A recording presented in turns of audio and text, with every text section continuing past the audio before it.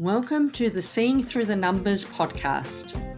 My name is Amanda Fisher, the Cash Flow Queen, and author of Unscramble Your Numbers.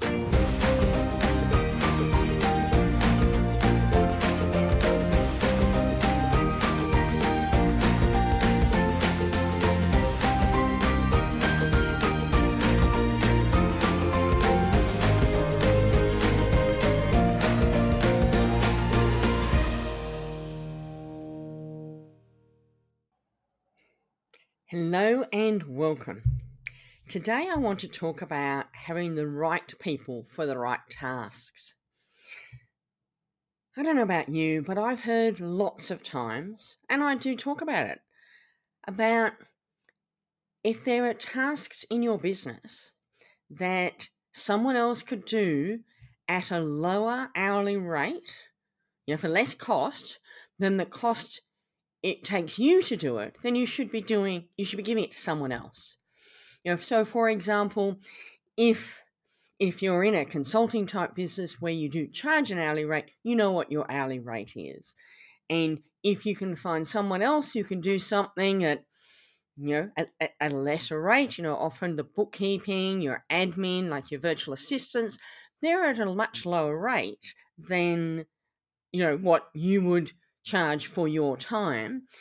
And if you're in a business that isn't hourly rate based, if you look at how many hours you work a year or how many hours your team work a year and divide the revenue by that, and that'll just give you a bit of a gauge of what it's costing you potentially to be doing some of this stuff that someone else could do just as well as you can for a lesser rate. And that's one thing. But what I really want to talk about today is something slightly different. It's similar but different. And I've had two situations the last week where it's just really hit home to me. One was in relation to bookkeeping. And no, not me, because I like doing my bookkeeping. Yeah, I know. But that's because I love the numbers, definitely. But for me, I like to have control over what's going on. I want to know what's happening in my business. Check the payments, check the money coming in, make sure people are paying, etc. So, it's a bit of a control thing for me, but it's also the fact that I love the numbers. So, for me, it's an easy one. But I was talking to a business owner about their bookkeeping. They've had their bookkeeping being done by their accounting firm for many, many, many years. And they've just recently got their new fee proposal for the next 12 months. Now, it's been increased. Fair enough. Costs go up. Increase is probably a bit more than perhaps costs are going up. But, okay, it's gone up. But the reality is, in this particular business, like every business, probably no different to every business, cost pressures. In order to make the most profit, we've got to make sure that we're not overspending on something that we could get the same job done for a lesser price. So, interestingly, the client has sought alternative pricing from other places. And that price is roughly a quarter of what the client's currently paying. Now, that's then the pros and cons around, the existing incumbents know the job, they've been doing it for a long time, there's a lot of history there, there's a lot of knowledge about it. There are some complexities. Every business has complexities, right? We all think we're more special than another in our bookkeeping and accounting, but in this particular case, it is not quite a straightforward one, but it's pretty straightforward. So, big question. In the client's hands, I actually can't tell you the answer as to whether or not. But, the comment I have had back initially was, well, that's a big difference. It's like, yes, it is. That's actually, in this case, thousands of dollars a year that could be saved by taking an alternative option that will be just as good. And even if they take longer in hours to do it, their hourly rate being so much lower means the client wins. And that's more profit in your bottom line. The other example I had was one where some work was being done by an external consultant at a relatively low rate, and that was fine. The external consultant was unavailable for a few months, and so the work got done by another consultant who was, I don't know, again, multiple times more expensive. I'm just trying to think what that was. I think perhaps probably 7 times more expensive. Some argument that the more expensive consultant, perhaps more efficient, maybe not sure.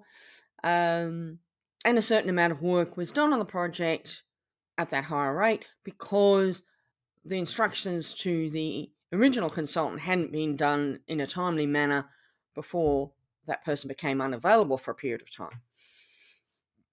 Now that person's available, the project's partly done, and so the decision then is, well, do we hand it back, or actually hand it over to the lower price consultant with instructions of where it got to, what's been done, what hasn't been done. So, there's a bit of a changeover issue going on, and then have that person complete the project at the lower rate, or have the person who's done a lot of it already finish it off.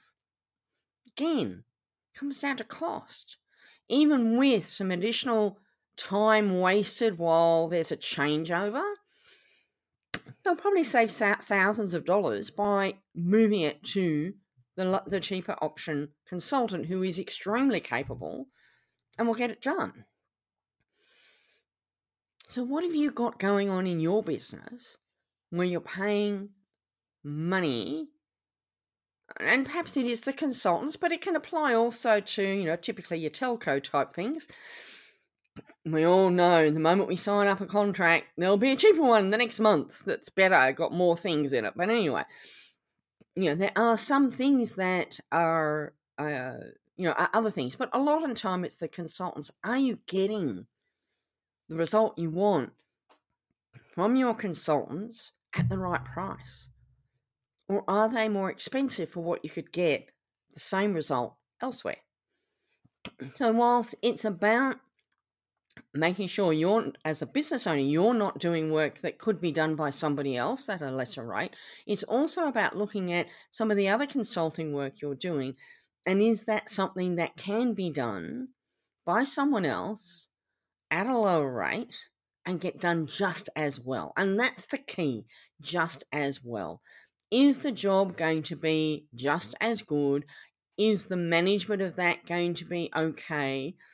I have another client who is offshoring their bookkeeping through an Australian-based offshore company.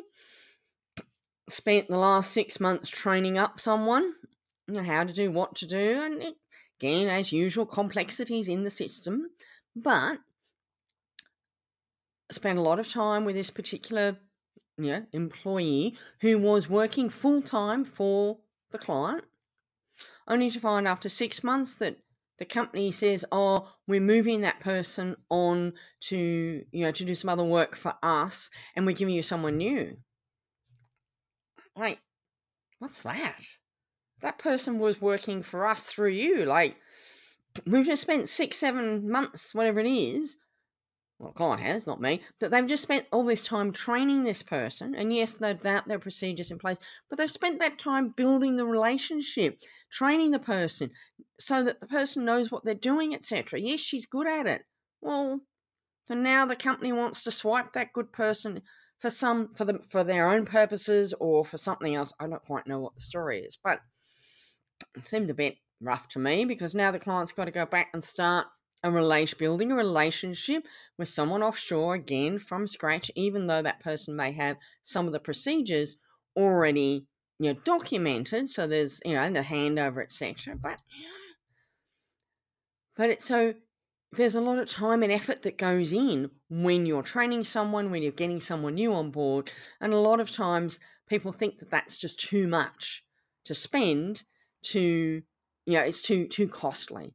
But have a think about it. Have a look at where you may be spending money you don't need to be, and whether or not you couldn't be saving some money this year, because every dollar saved is profit and money in your bank account. So make sure you've got the right people doing the right tasks. Thank you for listening to the Seeing Through the Numbers podcast. Make sure you subscribe to get notifications of upcoming episodes so that you don't miss any. Looking forward to seeing you in the next episode.